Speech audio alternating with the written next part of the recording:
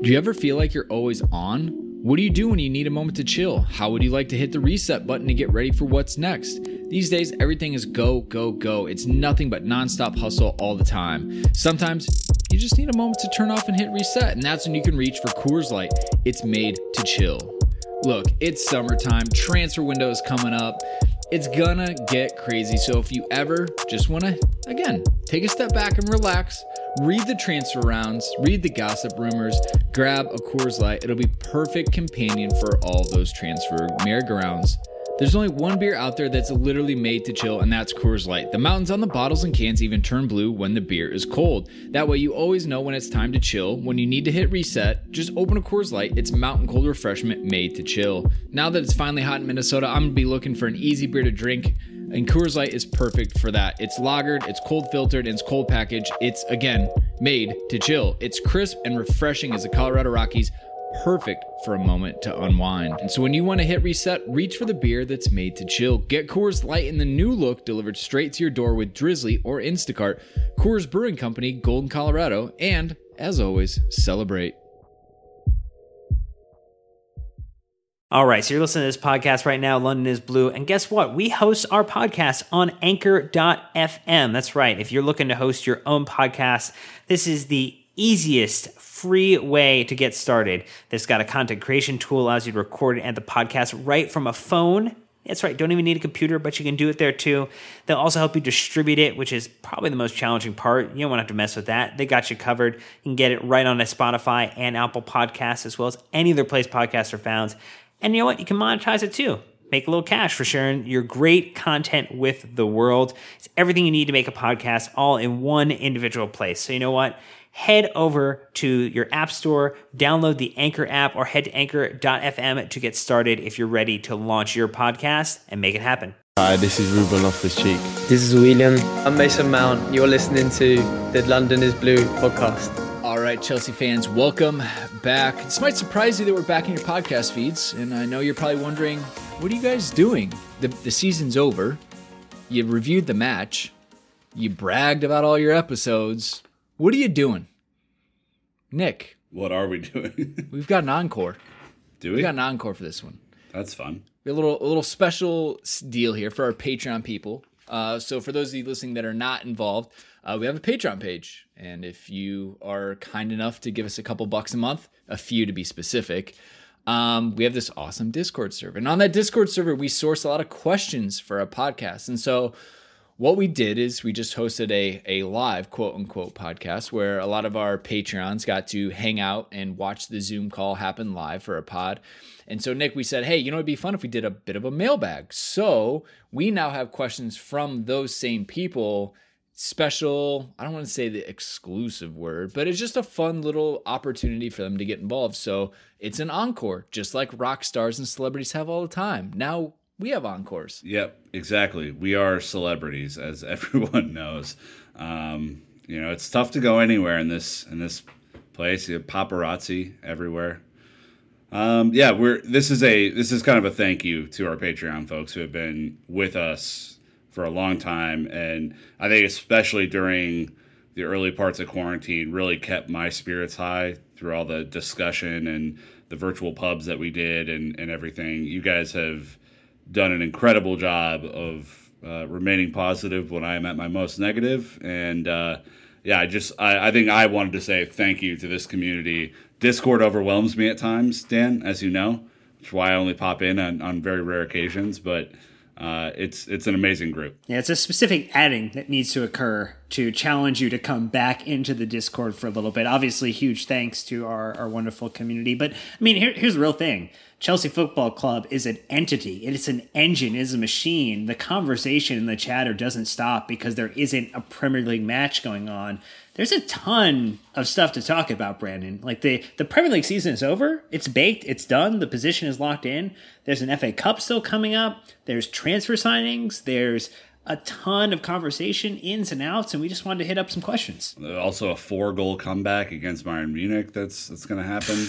Still in the cards. Written in the stars. They're going to have to rename the stadium. There's no doubt about it. All right. Well, hey, look, before we get into the mailbag, Every now and then, we are blessed with some really cool opportunities. And I really wish I could use your real first name, but I can't. So, Bearded Bunny, my man, a massive congratulations. You posted in the Discord that you've been engaged to, I'm not going to say where she ranks in your life, as the love of your life. And don't tell her she's second was the first comment. Sure, not gonna do that, man, for your sake, because you got Bold a long strategy. road ahead of you. But hey, a massive congratulations. We've had some really cool moments this season. We've had babies, we've had marriages, we've had engagements. And look, you're in our community, you're in our family, and so from us to you, congratulations. She's lucky to be with a Chelsea fan, because it could be far, far worse. So all the best to you and her, without a doubt. So, Dan, over to you now for the biz. As you wrote, you would like to prime the audience, aka give them a heads up for what they're in for, because this is a curveball to what we normally do. Hot days ahead. 48 Hours FC is back. Nicholas, I know you're excited. We had the Padula saga, a year ago. When we think about, 2 years ago, we had the whole Jorginho and Sarri situations. Now Christian Falk, who has been the man on the scene. He was the one breaking the Timo Werner news. He's now talking about what it means for Chelsea and Kai Havertz, who's the next name on the transfer list for the Wonderful Blues. Leverkusen does not insist on participating of Kai Havertz in EuroLeague, like Eurotrip. Now negotiations are getting hot. Underline, end stop. Hot. Yeah, but you hear why? That Leverkusen are ready to play ball, Nick? It's because apparently we're going to drop a fat stack of 80 million euros on their doorstep, and they're like, oh, you're going to pay up front? Yeah, he's yours. Take him. Gone.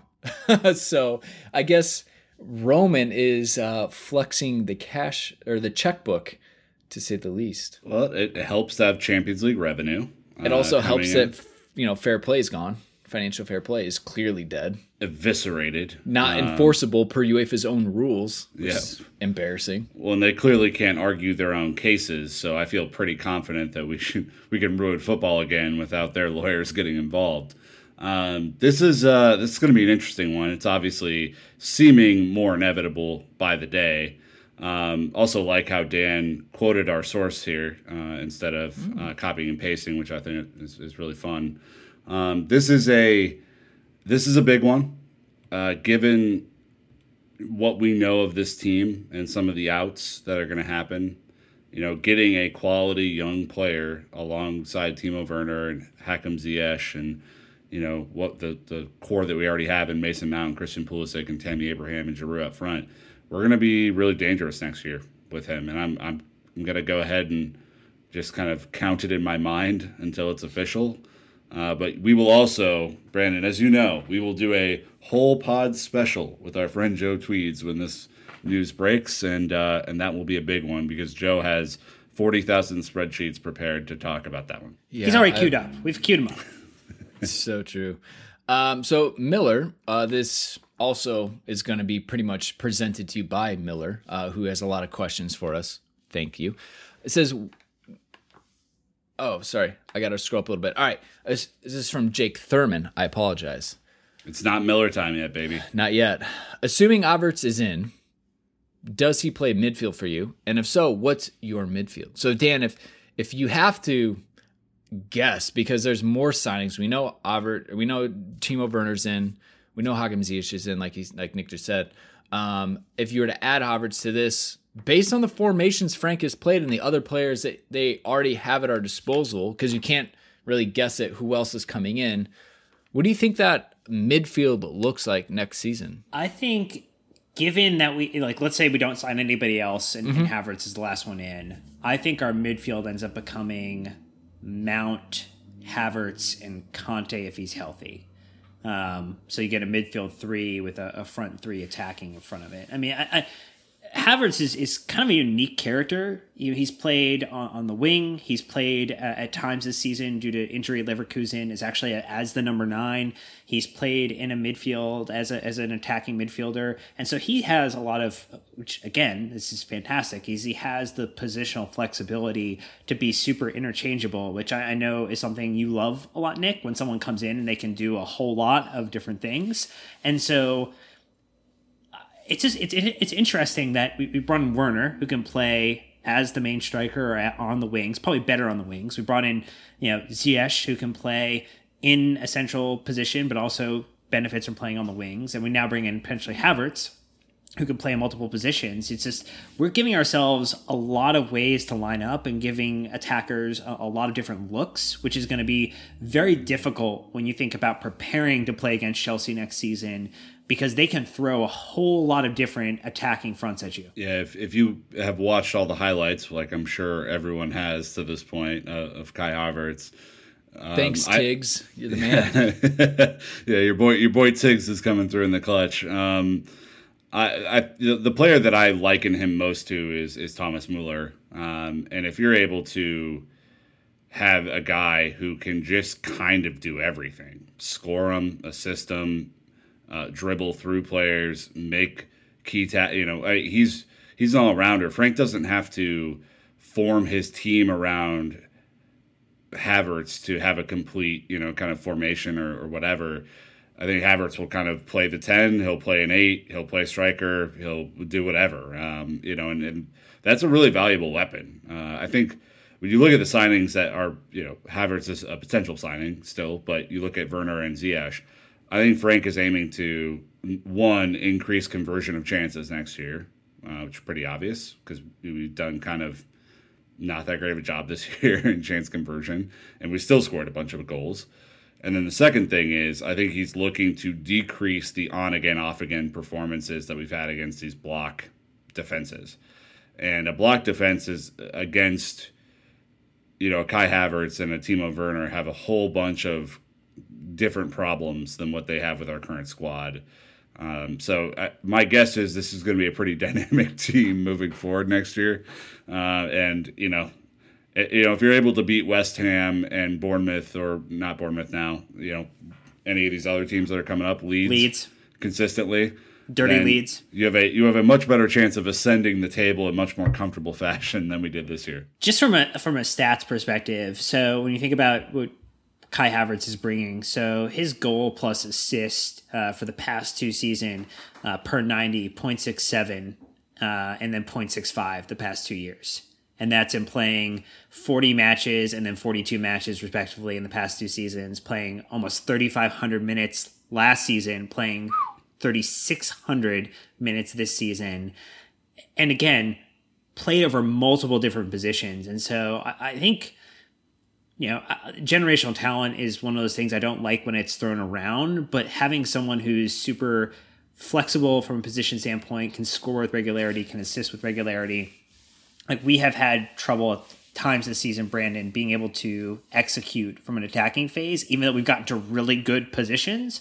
And so having someone, again, just adding some clinicality to what we're doing is fantastic. So, yes, obviously to all of that. But I think what we'll see is a very fluid front 4, front 5 from this team. So I think, he's going to have a position, but I really think that it's going to, the movement off the ball and seeing the way Havertz plays, I mean, he finds himself in some very non-traditional positions in the box, but that nose for goal is so good. He plays on instinct. And then again, if you have a midfield of N'Golo Kante holding, you're free to send Mount and Havertz forward. And depending on the match, maybe you want Kovacic for really high possession. And I think you move Jorginho on. I think you cash in while you can. While Maurizio Sarri iron is hot, you send him there because that's the only place that's going to really go for him. So, I think that we're going to have a formation. We're going to have things like that, but it's going to be very fluid from Chelsea next season, and expect that tactically. I think Frank's teeing up and really excited about that. So next one from Le Vanilla Gorilla says, He's French, obviously. he says, now it appears that Kai, again, will be joining the Blues. What would you gentlemen prioritize more and which would make a bigger impact? An elite goalkeeper, and he throws out a random name of Oblak, and a good center back like Ake or Rice, or a solid goalie, Onana, and an elite center back, Koulibaly or Skriniar from Inter Milan. Look, we have a lot of goalkeeper talk a little bit later, but I think it's an interesting question. Would you go elite goalkeeper and above average center back, or do you guys think we need to go elite center back and above average goalkeeper? Dan, over to you. I don't think the financials. So I think if you look at the types of players Chelsea have gone after in the past 1 to 2 windows, it has been someone in the mid or usually in the early 20s. So they're in the early part in their career, because from like the way that we plan it out is that you either want to be able to sign them to an extension and keep them with the club a little bit longer because you've now locked them in, and now the amortized fee for the signing is done, and they're on the books fee over the next 3, the 1, 2, 3, 4 seasons afterwards is going to be much reduced because all you're doing is paying wages at that point. Or you're signing someone for high impact for potentially a lower fee for the fact that they're only going to be here on one term, and they're eventually going to leave on a free or leave for a very minimal investment afterwards. So the idea of Koulibaly or Skriniar is great. They just don't fit the profile of signing that if you look at the last 1 to 2 windows that Chelsea would go after.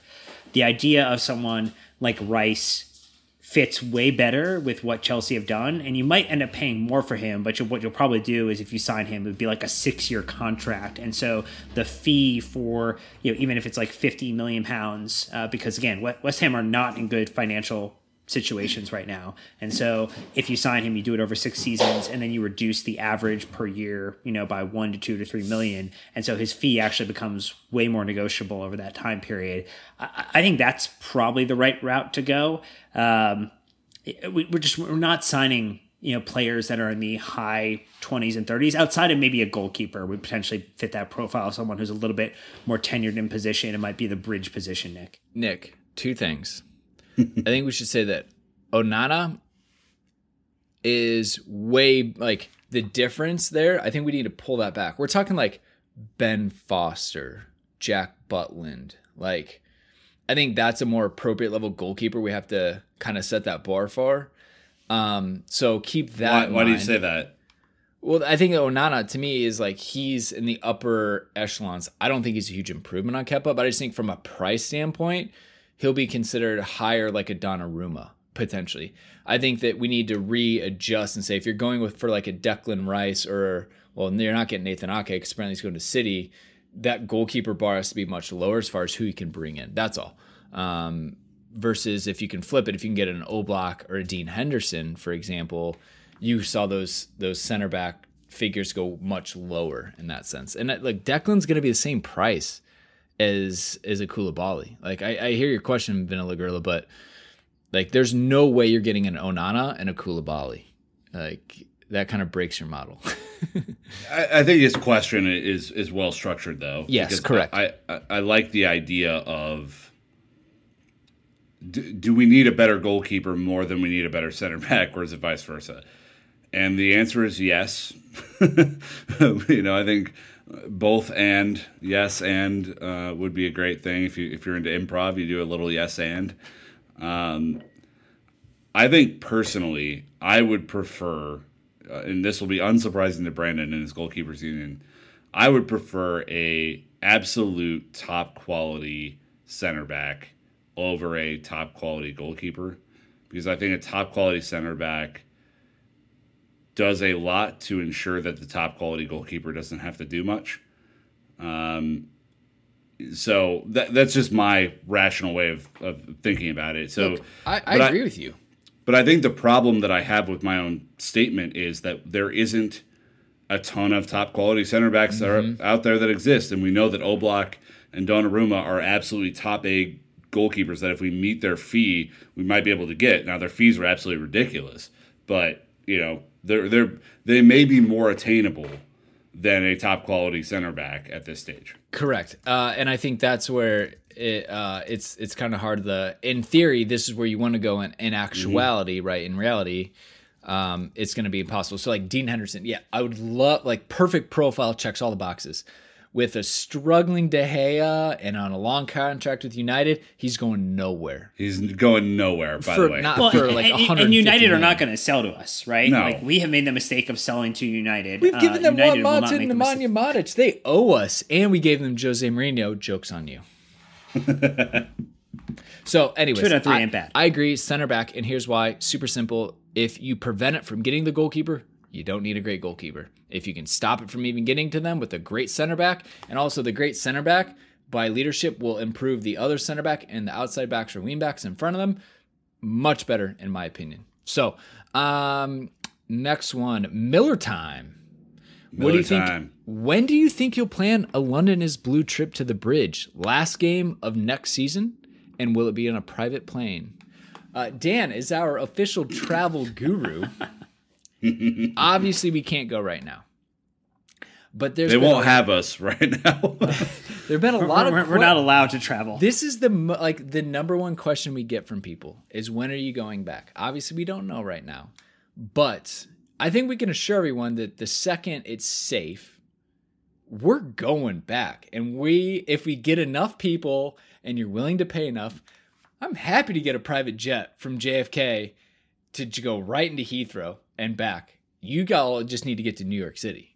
We can always share our travel itinerary with people. That is not a problem. And I think some of the most fun that we've had doing this podcast over the last 6 years now has been getting the opportunity to interact with our listenership and our friends who have been generated out of that. And I think we are jonesing for an opportunity to get to travel again, and we're super excited about a possible US tour this summer. That is not going to happen, obviously, because of a lot of external Now, events. hold on, Dan. Are you sure? Are you sure? It's only July 26th today. Maybe Chelsea's going to go to the Orlando bubble, and they're going to operate out of the Wild World of Sports like everybody else. And yeah, we can all go to Orlando. Bad idea. Go to Florida. Do not. We're not doing that. But yeah, we would love to go back again. And as soon as we know when that's safe to do and when we can do that as a group, we want to do that with everybody. It's my favorite thing in the world to do. Yeah. Like the minute that we are able to safely do what we're going to do, we're going. Absolutely. There's nothing better than, as Chelsea fans, getting to go see your team in person. We will continue to organize that. We will continue to find a way, even if you're, not a Chelsea in America or a True Blue supporter, there are options. Obviously, albeit a little bit more pricey, but we can make it happen. And again, it would be fun if we could somehow say, like, hey, we're flying out of X airport. If you guys can make it there, let's go together. So we'll work on that. I think that'd be a ton of fun. All right, Jay on Discord saying, can we all just agree Mount is in serious contention as our future captain? 7 goals, 5 assists, endless pressing, boundless energy in his debut season. Nick, you're pretty excited about the Mr. Mason Mount. Money Mace, as Dan likes to put in his DMs as we have a fun conversation with Mason on Instagram. Anyways, you dropped the secret. You're gonna name we interviewed him as if people don't know we don't have a relationship with Mason. I mean, I'm not flaunting private information. I'm not flexing or whatever the kids call it. Nick, no, you Mason flexed. Mount, weird flex, but okay. Mason Mount, future captain. Who knows? I honestly don't know. Like the amount of future captains that could potentially come out of a season like this. Between a guy like Reece James, who's more of an ASP lead by example type, all the way through to, even a guy like Pulisic, who I thought exhibited some captain capabilities. There's a ton of options here. The thing that everyone has done this year that has cracked me up and I've harped on is that you've already retired ASP somehow when asking some of these questions. I'm not saying this one specifically, obviously, but ASP is going to be around for a while. And there's still a lot of work to do. If you heard Frank talk about him in his post-match press conference, the love that emanates for Aspie and the fact that he played with Aspie and now is his manager, and they are still on the same page. I think there's plenty of time to decide that. I'm not willing to commit to a person right now, Dan. So I think the thing is that similar to the Terry Cahill model is what could happen. Like, let's just envision next year. If Asby will be the captain, right? Frank is not going to transition that over to someone else as long as Asby is in the picture. What will happen, though, is if someone like Jorginho leaves, it will be a new vice captain. And it could be someone like Mason. If Declan comes in, it could be someone like Declan, who is as much Chelsea as, you know, many of the other individuals who grew up in Chelsea and is thirsting to come back to the club. So, like, I think that's potentially a scenario that's interesting, like who Frank will choose as a vice captain standpoint. But yeah, this is the scene in Monty Python and the Quest of the Holy Grail. Like, Aspie is not dead yet, and he's getting better. So, like, let's not put him on the cart and wheel him away yet. Bring out your dead. He is still there, and he's still going to contribute next season. So if you're writing him off and you're saying that he's not ready, you know, that someone else should be captain today, like, that's not going to happen next year. Right? Are you saying captain material? Potentially. I mean, we also said Rudiger was captain material about a year ago, and that has taken a wild change. So look, I think Frank likes Mason. He's came through Cobham. He's kind of checked all the boxes along the way. So I'll just say yes, Jay. He's on the right path. Like, to potentially be in a position to be captain. Absolutely. We've seen, you know, young players like Jack Grealish and James Maddison and obviously Declan Rice carry really big roles for the teams as these young players. So it's not out of the realms of possibility in the future. But again, you know, to Nick's point, like Aspie, like a guy like Fikayo Tomori too is captain material. If he's around next year, and I know that he hasn't played, and so it's easy to kind of forget about him. He was revered for his leadership abilities, both at the youth levels and through Derby and all of his loans and stuff. Like, the guy's a born leader, and Reece is too. To be fair to him, a little bit quieter maybe, but also a leader. Like, we are blessed with an abundance of up-and-coming leaders. So best of luck to Frank on which one he picks. Yeah. Well, look, you're starting to get some international captains. Pulisic is the U.S. men's national team captain. You have some very experienced players, like Hakim Ziyech coming in, and Timo Werner. Potentially Kai Havertz is younger, but international experience.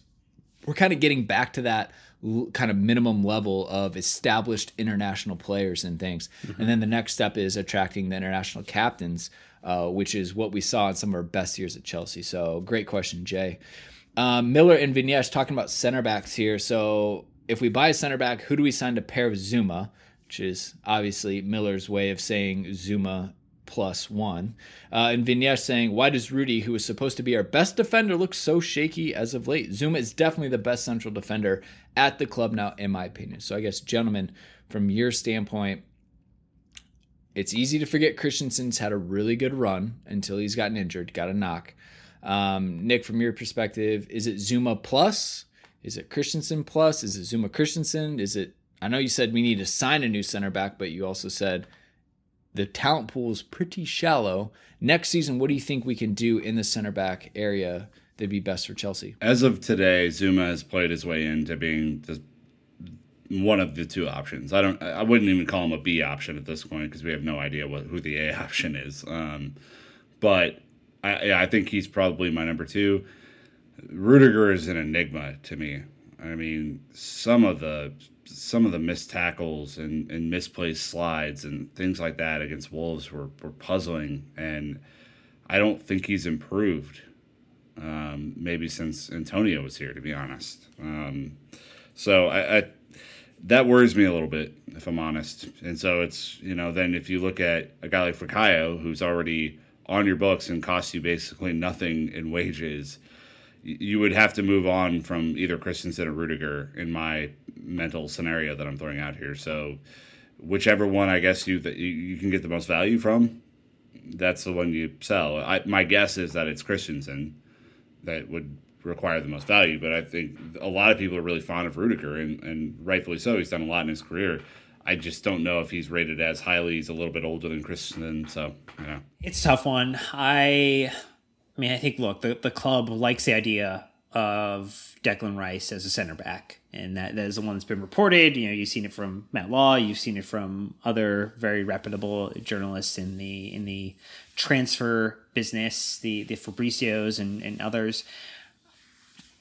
I think Zuma, to that point, we talked about this, is played himself into being the partner to whomever we bring in. And then, yeah, it's tough. I think you could actually see both Christensen and Rudiger go if you could also then find a second center back signing in some capacity. I have not been super convinced by either of them. It's kind of like it's a whack-a-mole, right? They're good for a stretch, and then there's an instance where they drop down and the quality is regressed for a period of games, and that level of inconsistency, partially due to the rotation, right? Because we have rotated very heavily, and so it's been very difficult to establish the solidity in a center back pairing, which I know we've talked about. Brandon is something that needs to be developed, and when you consistently change, it's not good for that pairing. But we have tried Rudiger plus Christensen, we've tried Christensen and Tomori, we've tried Christensen and Zuma, we've done everything. And the only one who has walked out of all of this looking heads and shoulders above everybody else is Kurt Zuma. And then Fakayo is just obviously had a bad run of injury, and definitely is going to be the one you want to take a look at next season, or potentially as a make weight in a transfer negotiation. Yeah, and I think it's important to note that we also interviewed Fikayo Tomori, so if I can weird flex on you again, apparently. Oh, man. No, honestly, I think so. Zuma to us is the standard, but we need an upgrade on him. Like, he's not the end product that we want or the A-level signing type player that we need. We feel like he's a really good number 2 to a strong center back that can organize verbally, have really good positional sense and things like that. So I think that's just the key to kind of wrap up this, that based on what you guys have said, is that, again, Zuma's the new level. Where do we go from here in terms of upward mobility? So, and I think that if you get rid of Christensen but keep Rudiger, this is going to be hard for me to say, I think you're a worse off team than if you were to keep Rudiger and let Christensen go. So the club is going to have to figure out, do they maximize value or quality in the squad? And they'll have to figure it out. So it's kind of funny, if I can out Gary Hayes, we were talking about how Rudiger's had a bit of a slip, and he said, I know, looks like he's really missing playing next to Gary Cahill this season. So, I don't know, maybe we did miss Gaz a little bit, huh? Gaz was great, man. Like, I love Gary Cahill. Well, he's super underrated for what he did. Like, he has always been, I think, a model citizen, was great at Chelsea, was great for Palace, and unfortunately, had a season-end injury here, but I think was done pretty hard by in his last season here, and that's Gary's point. I remember him super fondly. And that was it was absolutely Gary's point. So, a little bit of Cahill love. All right, Taylor wants to know who will be the third team promoted from the playoffs in the championship, he's asking. So, Swansea actually played Brentford today. Brentford, it was a super tight match. I was listening to it on BBC 5 Live a little bit. Brentford got a man set off late in the match. Swansea ended up winning the first leg 1-0. The Cardiff versus Fulham match is tomorrow as of recording, so we don't have the results yet. But it's going to be between Swansea, Brentford, Cardiff, and Fulham. Like, Taylor, I can't tell you. I don't even know who's in the final. But if I got to just pick a team that I'd say, oh, that'd be fun if they were back in the championship or the Premier League, it would not be Fulham. It would not be Cardiff. And for strategic signing reasons, it would not be Brentford. Bring on the Welsh team, Swansea. Also because they have an American ownership group, including Landon Donovan. What do you think, Nick? Forgive the dogs barking here. I would pick Brentford. They're like 2 minutes away from Chelsea. They're fun. They're interesting. We've seen Fulham. We've done Fulham. I'm over Fulham. We've been to their stadium. It was great. Craven Cottage is a great ground, though. It deserves to be in the championship. Yeah, it's a great championship venue. Brentford, I'm interested in. I want some new faces. We've seen a lot of teams yo-yo between. Brentford hasn't been there. That would be fun. Plus Ben Rama can, potentially then figure it out, Dan, where he wants to play in the Premier League. I love the idea of Swansea potentially winning, though. You get a little bit of a Gallagher. You get Mark Gurhey kind of getting a chance to potentially get the benefit of lifting a trophy, and then maybe and maybe one of them stays on loan there. Maybe one of them, like Gallagher, comes back into the side here. So like there's definitely, you like Chelsea players associated with winning things. And so that would be something that would be nice to see. So again, it's going to be harder to pry Benrahma if we are actually linked with him if he comes to the Premier League. But it would be kind of fun to see the Brentford Bees in the Premier League, even if it's just for a 1 year kind of stint. All right, so next one from Miller again says, who gets the number 10 kit next season? I asked this assuming Willian is gone and Kai comes home. Home, in quotations. Christian. Why, Dan? Do you think Willian's going to go? Are you agreeing with this scenario? Yeah, I think Willian's going to go. And I think Havertz will get a different number. Timo will get a different number. I think it's Christian's number. I think there clearly has been a rise in his play, a rise in his performance that has been coached by Jody, by Lampard. And I don't know. I just don't see another scenario where someone else is taking the number 10 off him. Interesting. All those 22 shirts ready to get recycled. I hope the club has. Hey, you can buy another new shirt this year with a couple of sick 10 on the back. Hope the club has some sort of program for that. If that happens, I think Mason's a really good shot for the 10. You could obviously see it going to someone like Havertz if he has like a really specific, whatever part of his contract that he has to be a number 10 or whatever. I don't think we have that many egos that are like, kind of like your Willian Hazard egos that have to have a number to play like they're that number on the team. I think Mason's done quite well with 19. Pulisic's done quite well with number 22. Tammy has done great with 9. So that's been a that's cursed kind of number. your example, right? Like Tammy was in a ceremony, in a ritual, blessed with the number 9 shirt that with all the weight that it came with it. You know who else? But do you remember at the beginning of the season who was potentially in the running for the 10 that wasn't Willian? Callum. Don't think he gets it. Probably not. Or maybe that's the thing that flips the switch again. Isn't that weird though? Potentially, like maybe that's what invigorates him is a number. Maybe whatever gets the job done, right? Like I don't care who has this number; it won't matter to me. But it's because you're not a player, Nick. Oh man, does that get them excited? Yeah, it is what it is. That whoever has it's going to perform the way they perform, but it won't be because of the number. It's not like the Madden curse. It's not like the Madden curse. All right. Although a number 9 apparently was. Anyways, that might have been a recruiting curse. All right. So Miller on back here. As a fellow member of the goalkeeper union, Dan, never mind. Brandon, who do you hope we sign to replace Kepa? Wow. Just not even in your face. Just anti-Kepa. And Dan also saying, not sure if this yada yada, but it'd be great to hear your thoughts on the keeper situation. You guys, Brandon, you have to answer. You guys want to take you a have stab to answer. at this, or no? This is all your wheelhouse. What do you want to hear? I mean, neither one's. I want to hear enough. Like Jamie Cummings. So all right, I got you. Number 3 goalkeeper on the roster has to be a young English Academy graduate for homegrown player rules. It makes sense. Jamie Cummings there. I've talked with Cal and I've talked with Miles and Gabriel about this while playing countless hours of Warzone. You can potentially send Jamie on loan, and maybe you bring in Nathan Baxter, who's been on loan, to fill that third. I don't know if he's ready for that, if he wants to stop playing, essentially, because it could halt his development. But right now, it's Jamie Cummings. Fine. Check the box. Whoever you need it to be, done. The number 2 goalkeeper, Willie's got an extension. I think he's going to be here, right? Mm-hmm. Yep. Is he good enough? No. Like, I'm just being honest. Like, as a number 2, he is good enough. Is he going to play in the FA Cup final? Probably. Is that the right call? Probably. Which brings us to the main problem, is that we don't have a number 1. Kepa came to the club with a very specific skill set for a very specific manager who had a very specific play style.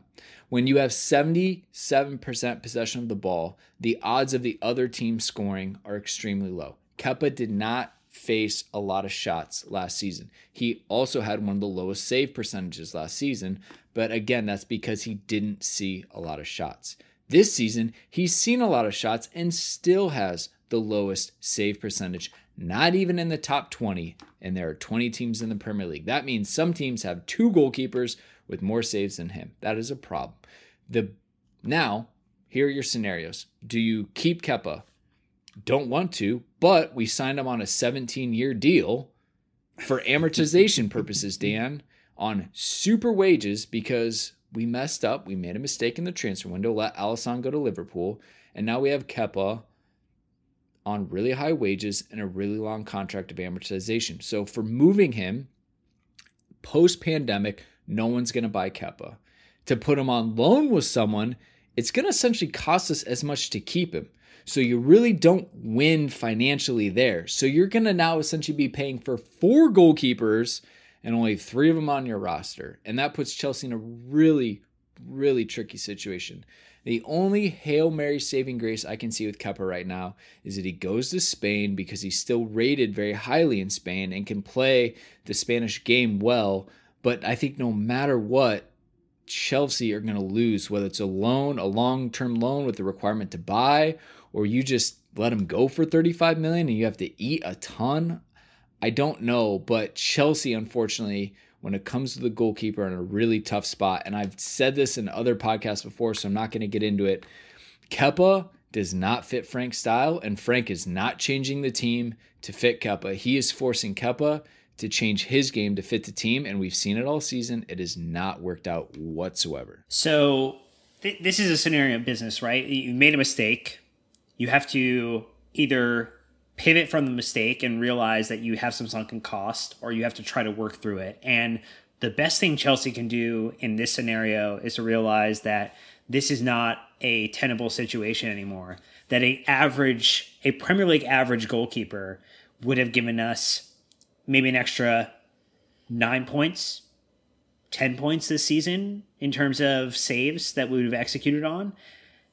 That right there put us comfortably in third. Puts us at a point where actually we're challenging in second place against Man City. Maybe we're going a little bit deeper in the Champions League. And so from that standpoint, as hard as it is when you've made a mistake in this type of scenario from a scouting and recruitment standpoint, you have to be willing to accept that and pivot.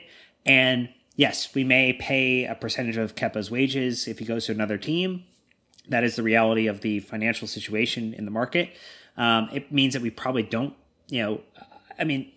Oblak is great as a shot stopper. I don't think he's great at, his stats actually have decreased year over year from claiming crosses, which is something that is, in the English game is something you have to be super concerned about. So someone like a Nick Pope or Rejakovic, who is another one that's been linked to, are players that maybe have a bit of a better fit, Nick, but ultimately it's just a realization and acceptance. And if Chelsea can accept it and pivot, it's going to be better for Kepa, it's going to be better for the club, and it's going to be better for all of our heart rates during matches when a cross is kicked. We're not pulling wool over anybody's eyes with his performances this year. We're not going to get max value for him. Your best case scenario is that he has a 2-year loan, that pays a lot of his wages, and you're able to recoup something, and hopefully, his form improves and you're able to sell him on for a better fee. Your slightly worst case scenario is that you just figure out a way to move on, and just be okay eating it. Either scenario is not great, and obviously this was a recruiting situation that we need to figure out moving forward in ways that we analyze goalkeepers. Luckily, our sporting director is Petr Cech, so I feel good about the next one that's going to come through the door that Petr is probably going to have a pretty decent analysis on and be able to move us through that one. So I'm not going to add more to what Brandon's already said. He did a great job with it. I just think there is an opportunity to, much like you will with Danny Drinkwater and some of the other players that have come through that have just been busts. You just got to say, look, man, this wasn't it. We're going to do better next time. So targets, I don't like Onana. I think he's slightly better than Kepa. He's a good shot stopper, but he's short and has no aerial presence. I think that Frank is going to go back to what he knows. He wants a Petr Cech style goalkeeper, tall, fantastic shot stopper, can come get the ball. So I know Donnarumma is not that tall, but he's commanding, he's confident, he's 21, playing at AC Milan. He's already fallen out with the fans and earned back that trust with them with his performances. Downside is Mino Raiola is his agent, so that's going to suck for us. Donnarumma is 6'5". Is he? Yeah, dude. He doesn't look that He's tall. huge. All right. Like, if you're My bad. giving me like ideal scenario, Top of the Donnarumma list. would be Top of the list. amazing. Top of the list. Yeah. So then your backup option, if you want potentially like a bargain buy, would be the Rajkovic guy from Rem in Ligue 1. Way less proven, but from a stats standpoint and from the little bit of film I've seen, he's raw but has a lot of potential. But again, I don't think, who's the guy from Bournemouth? They've gone down. You could pull him, and that wouldn't be a terrible Ramsdale. option. But here's the deal. It's not... Or Foster from Watford. No, he's old. He's not very agile. Like, I'd rather take a young, raw goalkeeper and let our staff work with them and build him up rather than take someone who's, 38. But he's an experienced head, so I don't know. A lot of options. I could go on this forever. Maybe I'll start another podcast. Let me know if you think that'd be interesting. The Goalkeepers Union. With Brandon Busby. I've already taken the Twitter handle. Miller again, from his wife. Sorry, this is from Miller's wife. All right, respect where it's due. When does Frank run for prime minister? Dan, ready, go. Hopefully never, so he stays with us. Yeah, hopefully 10 seasons from now. You maybe after longer. we've won 2 Champions Leagues and multiple Premier Leagues. Hope Leagues. we win more than 2 in 10. He'll be Sir Frank Lampard by then. Absolutely. Thank you. Nick Vignesh wants to know, after a good first year, what are the expectations next season? Good question. I think where the club fell short this year was in the Champions League, right? It just with performances and the way that we maybe moved through the group a little slower than we would have anticipated, or had some on and off performances, which is to be expected with a young team going in that competition for the first time. I think the expectations around the league are still very much top 4. I do not believe that even if Chelsea make all the signings in the world, that we're going to compete at that level with Liverpool, who has a far more experienced squad at this point, or even Man City, who will be on a tour day vengeance against everybody. But I think third is the expectation next year, probably, and a realistic one at the outset. It doesn't mean that we can't challenge. I'm just trying to be realistic. And then I think a deeper run, probably quarterfinals of the Champions League, is probably where I'm at. And, if you're able to pick up another FA Cup along the way, super. I'm going to co-sign all of that because I think that's absolutely the expectation I would set for the club too. I would love a Carabao Cup run too, where we are able to just take our youngsters or those who are not playing as much and create a B team, like a full B team for that cup run, and just let those guys take it all the way to the end, because I think it's a huge accomplishment if you're able to treat that. I know people will say it's disrespectful or whatever, but there's other stuff to do. We have other goals to hit. So if you're able to give playing time along the way, super. I think we're aligned on that. That is definitely needs to go up from here. Especially look at the people we've already signed and are linked to. Come on. Massive opportunity. Jordan Henderson was the player of the season. God, we a lot of room to go on that one. All right, Cal wants to know, if you had to sign one player from one of the relegated sides to improve the squad for next season, who would it be? If you would like a little refresher, at the very bottom is Norwich, then Watford, then Bournemouth. Ramsdale was the goalkeeper from Bournemouth, who I kind of teased. Obviously, you talked about Ben Foster from Watford. I'm just waiting for Dan to bring out the Pookie Party calling. That's what I think you're going to say, Dan. I mean... No, if you wanted to go with one player that would be sort of interesting, Emi Buendia would be a unique one. I don't love his attitude, but his on-the-pitch creation has been very strong outside of losing his head for the red card right near the end of the season. But he's been able to generate a lot of positive goal contribution actions. So, if you're thinking about depth players in midfield, that would be unique. Troy Dean. I'm kidding. He just said he's about to have a knee operation. Hey, you laugh. No, I'm going to take it. I would say Sarr. He's one of the players I would genuinely look at. I don't need Ryan Fraser. Young. But he plays in a position of potential need. Coverage for N'Golo Kante, someone who can win the ball back. Sarr plays on the wing, man. He's not going to cover for N'Golo. You're thinking of Decore. No, not even Decore. But so Sarr has a lot of he's high energy. He'll go win the ball. I honestly think he can be repositioned. And maybe I'm asking for a lot. That's fair. But either way, I'd say Sarr, no matter where you want to play him. I love his energy. I like Decore. Decore has always played well against us. And, again, CDM is potentially an area of need depending on what happens this year. And, I think he's still relatively young, too. So we've been linked with Frazier, too, from Bournemouth because he obviously refused to play. I think our wing options are much, much better than that we've got. So, all right, next one up from Taylor. One more question. Who's better at football, Dan, Nick, or Brandon? So here's the problem, Nick. This isn't foot golf we're talking about. Are we talking about NFL football? And ironically, I apparently am the worst at foot golf of all three of us. Last time we played about a year and a half ago? 2 years ago? 3 years ago, man. I don't know. I just played foot golf against my buddies yesterday and had a great day out and hit about a 40-yarder in the hole. The Insta story was good. You look like you were in form. I was ready to go. Obviously Brandon played, so he's the best. I mean, that's not even a question. Your saving grace is I'm a goalkeeper, so you've got that potentially. I got mad techers though, so I'm coming for you. All right. Yeah. I mean, Taylor is kind of a softball you lobbed my way, so I appreciate you, boss. All right. Last but not least, Jake, does the fact that Caballero make us look so much more confident mean that we might not need to spend $100 million on a keeper like Oblak?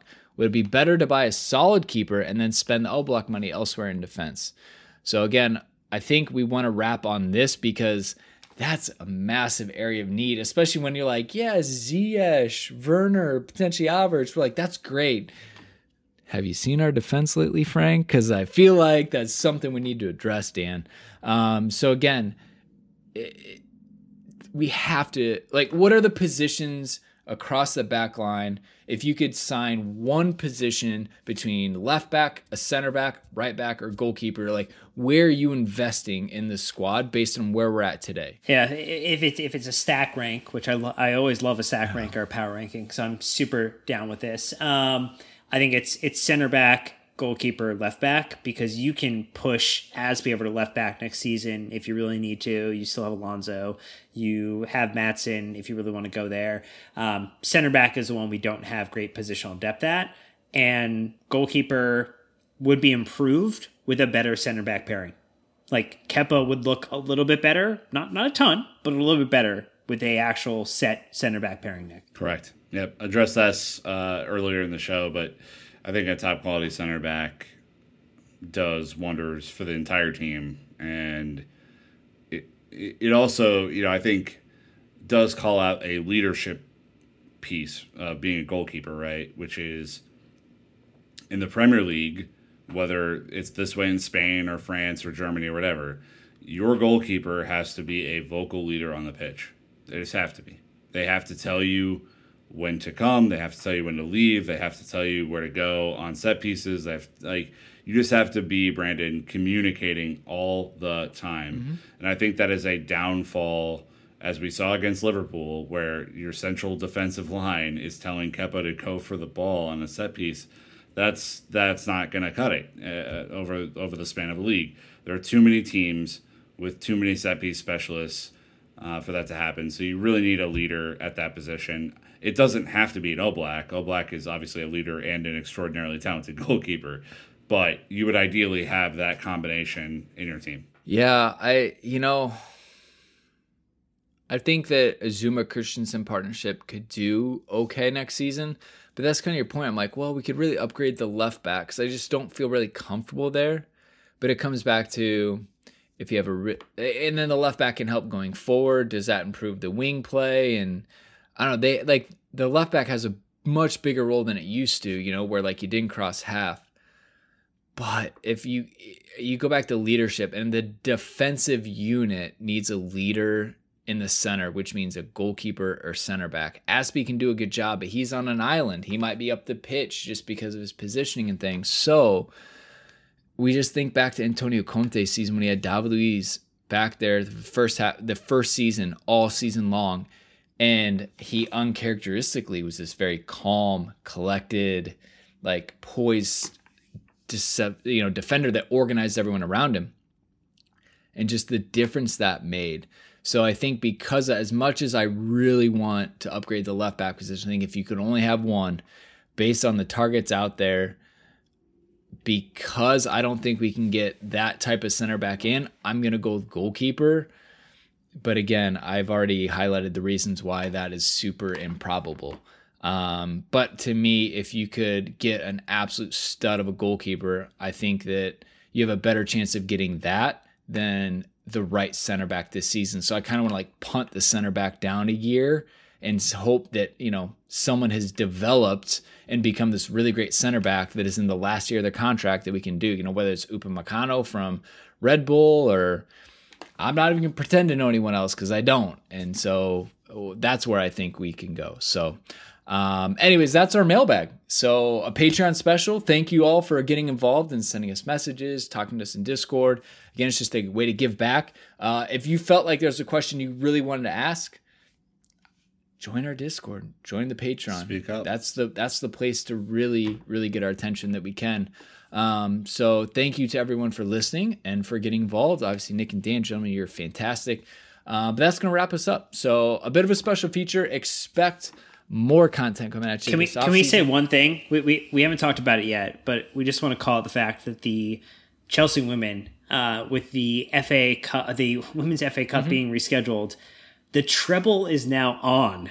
Let's for go. the Chelsea women. Ooh. They were awarded the league based upon points per game. They won the Women's Carabao Cup, and now potentially could go for a treble season because that has been rescheduled in the new season. Yeah. So just want to make sure that when we think about Chelsea, it's a whole club. It's the men's team, the women's team, the youth teams, and they are poised for some greatness still too. Do you think they'll be able to use any of their new signings? Yeah.